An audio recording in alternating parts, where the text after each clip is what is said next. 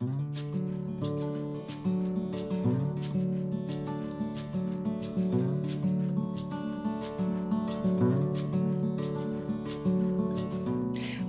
to Third Floor Views, a production of Chesapeake Family Life, where we talk about health, education, and living with kids. I'm your host, Janet Jefferson. This episode is sponsored by Annapolis Pediatrics. For more than 70 years, Annapolis Pediatrics has provided exceptional healthcare to infants, children, adolescents, and young adults in Annapolis and the surrounding communities. They have over 30 physicians and nurse practitioners to serve your family, and now in 6 locations: Annapolis, Crofton, Edgewater, Severna Park, Kent Island, and Pasadena.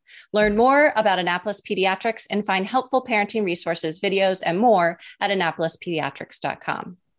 So today we are talking about 10 at 10, the surprising childhoods of 10 remarkable people. And joining us is Carlin Beccia, award-winning author, illustrator, graphic designer, and content creator. Thank you so much, Carlin, for joining me today. Thanks for having me. Carlin, let's get started. So first, let's start at the beginning. Can you tell us just a little bit about your new book, 10 at 10, what it's all about? Yeah, thanks. So 10 at 10 is a book that focuses on what famous people were like when they were 10 years old. It does go into biographical details of later in life and before, but the primary focus is when these people were 10, because I felt a lot of biographies, they kind of skip over those formative years. And I wanted to give readers an idea of what Einstein was like when he was 10, what Frida Kahlo was like when she was 10. Definitely. So who is this book for? What is the age range that you're hoping to capture? I always say a good book captures all age ranges. Absolutely. So it's an egotistical answer, but I really hope it captures all age ranges because, young kids can look at the pictures. Of course, 10-year-olds, I'm hoping they will relate to these stories. And then, adults, they might learn something about some of these people, what they were like when they were 10 years old. Definitely. So what is the goal? When you were writing this book, what were you hoping that readers were going to be able to take away after they read it? This book came out of, I saw this survey, and they asked kids what they wanted to be when they grew up. It's a question we all get asked when we're young. And I was really disheartened with the answer. The answer was social media influencer. Oh, and wow. It got me thinking that there's so much pressure on kids these days to be exceptional at a really young age. And you see all these kids becoming child stars on TikTok and YouTube. And, here's the thing where I kind of undersell my book. These people weren't all that exceptional at the age of 10. They were going through hardships, definitely, but they were pretty average at 10. And I want kids to understand that they were average people who became extraordinary. Sorry, my headset keeps falling out. No worries. I got small ears. So that's such an interesting conclusion to draw, and yet so important, I think, for today's kids, because as you said, the pressure is so great to feel like you have to really do something big, or that you need to be famous, and you're watching all these other people be famous right now. But thinking about these people who actually made a huge difference in the world, whether it be an artist or activist like Frida Kahlo, or someone like Einstein, who's really, moved science forward in a revolutionary way, to think that they're just sort of normal 10-year-olds, I imagine is really refreshing, really like, oh, okay, I've got time to figure it out. If you're a kid and you're reading this book, I imagine it does take a lot of the pressure away, because then they're finding these incredibly famous people really relatable, which I think would maybe be super unexpected from a 10-year-old's perspective. Yeah. I mean, I think that's why a lot of books skip over those formative years, because a lot of people, there were so many people that I tried to research. Like I wanted to do Frederick Douglass, but I couldn't find any information about him, when he was 10.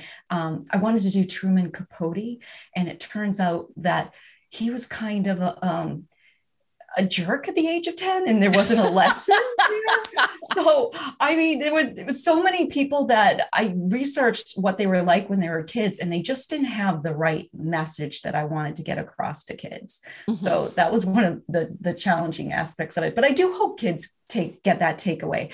I do hope that when they're done reading it, they realize, Bruce Lee was kind of a punk. He wasn't this, philosophical, controlled fighter. He, at 10, he was a bit of a punk. And Albert Einstein didn't have it all figured out at the age of 10. So that's what I'm hoping the kids will take away from this. I love it. It's so realistic, which is, again, as I said before, it's just really refreshing. So how did you decide to write this book? Because I love this idea of 10 at 10, and that these are sort of hidden stories that you've researched. What really propelled you to write this? I actually love telling this story because it just shows you to keep your ears open. My agent actually came up with the idea for this book. Huh. And authors get this a lot. They'll have friends at dinner parties, whatever. They'll go, I have a great idea for a book. And you brace yourself because you're like, oh my God, I know this is going to be awful. And I had one of those moments where she called me up and she said, I have a great idea for a book. And I braced myself. This is going to be bad. And when she told it to me, I said to myself, that is an exceptional idea for a book. And I just went with it. So you can get your ideas from other people. It's okay. When you are normally coming up with these ideas on your own, or when you're thinking about like, oh, this is going to make a good book or not, what to you makes a good book? When you're looking for ideas or thinking about them yourself, what are the components that you're like, oh yeah, this is going to be a good one? Honestly, I think it's really hard to predict trends. I think the way to approach it is because, it takes a long time to do a book. I mean, some of my books have taken 5 years. The way to approach it is, are you excited to write and illustrate this book? Because if you're not excited, I almost think you have to approach it from selfish reasons and not try to predict what the market is going to like, because nobody really can. But, do you know what I'm saying? Just when you hear an idea or, think, or you come up with an idea on your own, you have to be super passionate about it, or you're not going to have the energy to see it through. Yeah. I'm sure it's so much easier to write. I can't imagine writing something, slogging through it that you're not excited to write. This is the amount of work that goes into that. It would be not fun. And I imagine that's particularly helpful, is to make it enjoyable. Mm-hmm. So you talked a little bit about how you chose who to include, but I'd love to hear more about it. You said that some people were hard to research, that you wanted to include, but then it just didn't work out. How did you end up deciding on which 10 people to include in the book? The people that are in the book are kind of strange choices. Like, I have Andre the Giant. Everyone's like, that's a strange choice. And all the reasons why I chose the people were based on what I think kids are going through at the time. And Andre the Giant went through the worst puberty that you could possibly think of. Like, imagine at 10 growing into a giant and being in pain and, being so different from everyone else. And when I read his story, of what he was like, he was 10, I'm like, that's something kids can relate to, because every kid in that prepubescent age feels awkward. Kids feel awkward at that age. So here was a man who felt awkward in his own body. And I think that's something that kids can really relate to, because we all have that awkwardness at a young age. And then, some of them had to overcome handicaps, like Frida Kahlo. She was in a terrible accident. She had polio. I thought that was a good story, how she overcame that. Let me think. Albert Einstein he really gave his teachers a hard time. And I think there's always a kid who doesn't want to listen to authority. And we tend to squelch that in schools. But I would like to see that encouraged more, that creative thinking, that questioning. I mean, it's kind of a fallacy that people say, Albert Einstein failed, blah, blah, blah. Albert Einstein didn't fail anything. I mean, he was extremely intelligent. He did fail tests when he didn't study for them, but, his intelligence was there from day one. Mm-hmm. The reason why Albert Einstein was getting kicked out of schools is because he kept questioning his teachers. And then it was not allowed. They had more rogue memorization. And I fear a lot in schools that we're moving back towards that, where we're focusing, on standardized testing and all that. And we need to really get kids focused on critical thinking skills and to always question, especially now in the internet age where, there's fake news everywhere. So every time they hear something, they have to question that source. So yeah, every story that I chose, Raven Wilkinson's a classic story about overcoming racism, something that this country seems to never heal from, but hopefully we're moving in the right direction. So every story, I think you will look at it and go, oh, okay, that's an obstacle they had to overcome. And it's obstacles that kids, I hope, will be able to relate to today. Mm-hmm. Yeah.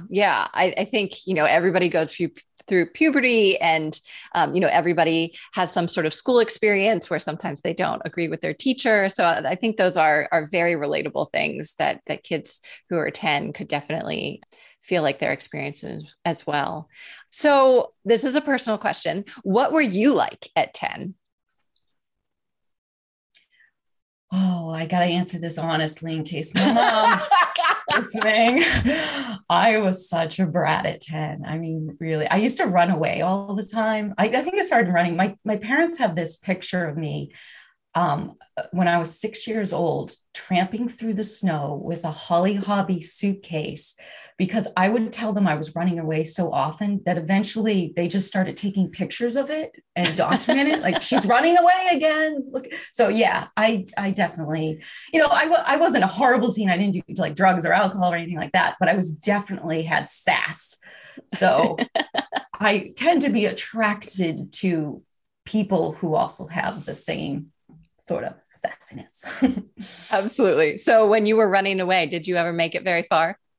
I would get there was woods at our backyard. I would get to tears in my eyes, like crying, like, you don't love me, like so dramatic.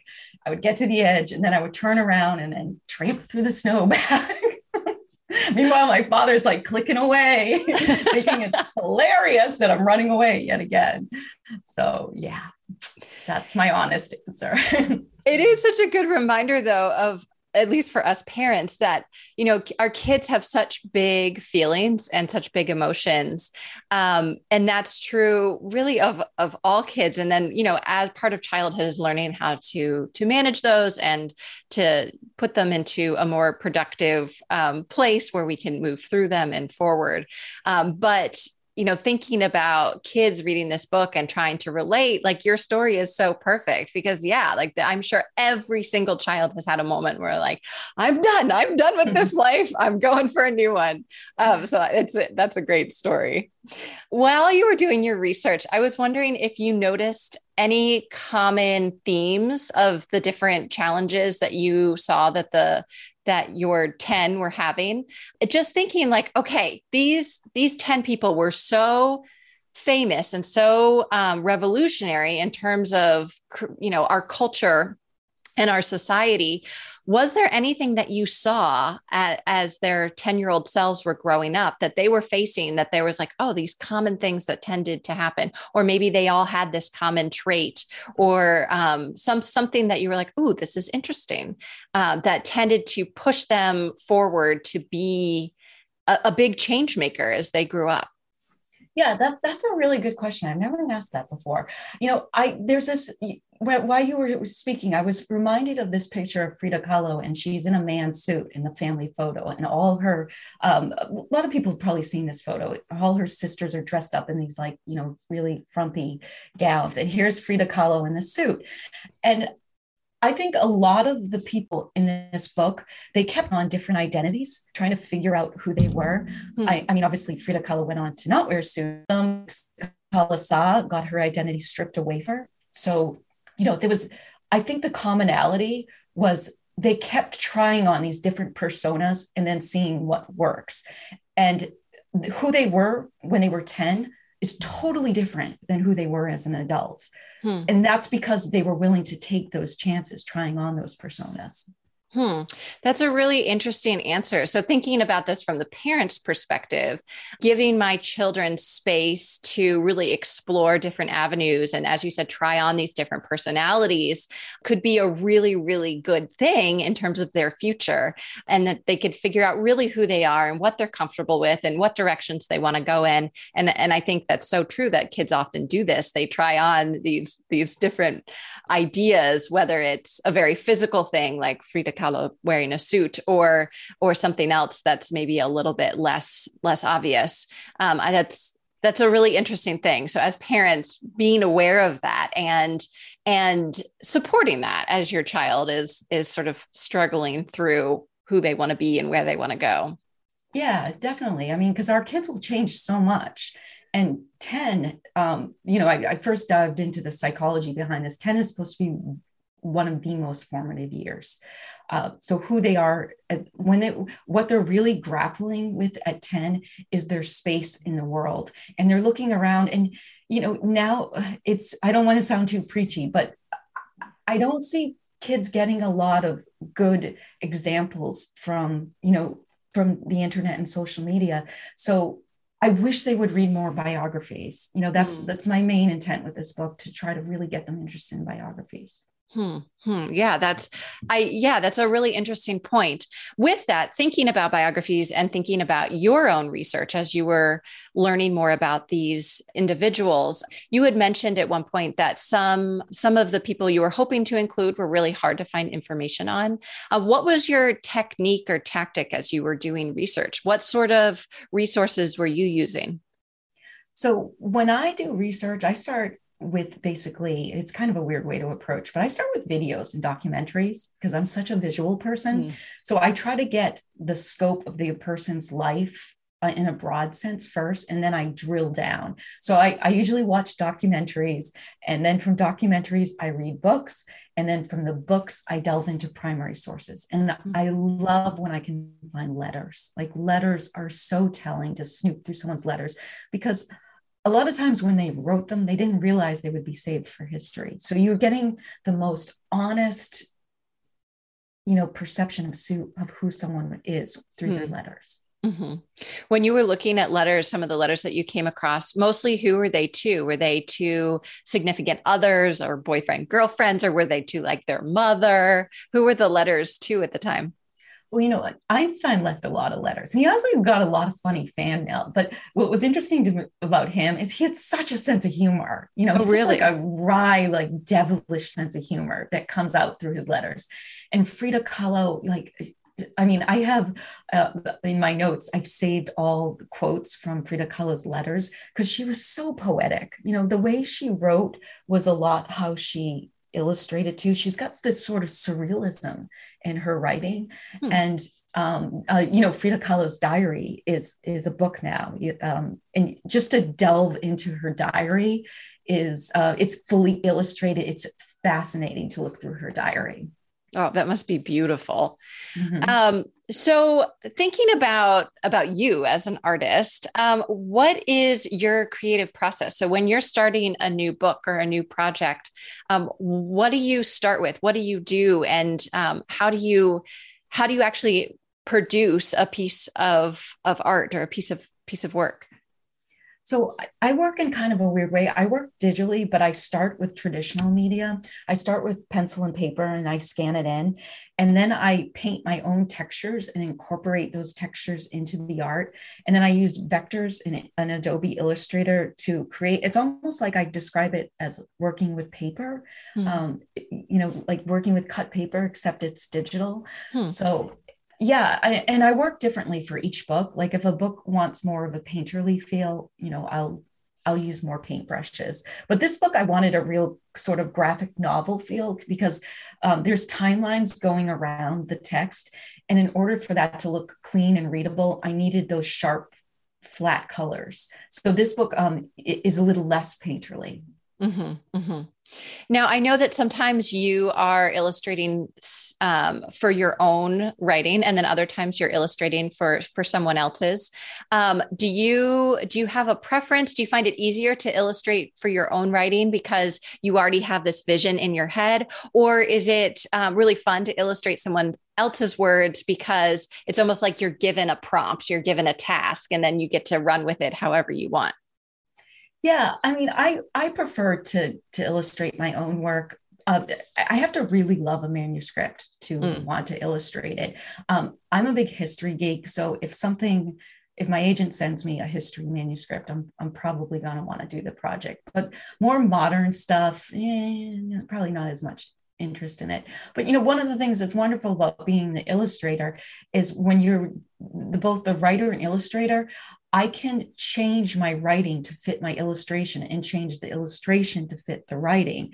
And that doesn't happen as much when there's a separate illustrator and writer. You really hold on to your darlings. I'm much more likely to kill darlings because I'm like, well, I need art here. So this whole paragraph's got to go, or, vice versa. I need more text. So yeah, I really enjoy that process. It sounds like it makes you a lot more flexible in terms of where you take things, and maybe it. And I love the phrase "killing your darlings" in terms of thinking, okay, nothing here is sacred, and this is sort of for the good of the book, the good of the reader. Where is this really going? It's almost like the book takes on its own life, and you're moving it forward through that process. That sounds really exciting. Yeah. If I have any writers listening, one of the pieces of advice that I always give is because it's hard to edit your work down. What I always do is I have in my notes a sheet called deleted. And so I'll cut out whole sections and I'll put it into that deleted file. And that way it feels like you're not really killing them. You could resurrect them if you wanted to, but it's a way to make the editing process feel a little less visceral. Definitely. You have your safety line that it's okay. What other advice would you have for kids or adults that are interested in illustrating or writing? So with illustration, I really think that you have to practice and start really early. And, when I do school visits, I tell kids this all the time: copy. Like, it's okay to copy. They have this a lot of pressure on them. Like, you see kids say, oh, you copied that. That's good if you copied it. That's how you learn. So that's one of the pieces of advice. I definitely embrace digital technology. Kids these days, my daughters she tends to be a little afraid of technology. And I always keep telling her, I'm like, you have to get over that because, technology is only going to get more intense. We're not going backwards. So I always tell kids, and, you actually don't have to tell most kids this. They have no problem embracing technology. It's the adults that struggle. And then with the writing part, I recently had a school visit where I talked about this. Reading is so important. They've done so much research on the neuroscience of reading. Reading not only increases your writing abilities, it increases your ability to think. Like, reading actually makes you smarter in everything, smarter in playing sports, smarter and play in music, smarter in everything. It's mental gymnastics for your brain. That's always good to hear. One of the things you just mentioned in terms of technology, encouraging kids to get involved with that in terms of illustrations, are there any programs or apps or, I don't know, things that you would recommend to parents or kids for kids like that are around 10, sort of thinking about maybe your children's age, what's worked for them and what you're encouraging your daughter to use? Yeah, I'm always careful with this question because a lot of kids can't afford the technology that I use. If they can afford like a lower end or a used iPad, there's a program called Procreate. It's like $7. It is amazing. Like, I'm just amazed that you can purchase a program for $7 and how much you can do with it.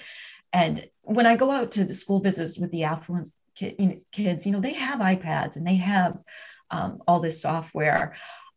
With the kids that can't afford that, pen and paper still works. It's still, totally. You're still learning. Yeah. Definitely. So for you, what is next? What are you working on now, or what are you looking to work on soon? Now that 10 at 10 is sort of out in the world, what's your next big project?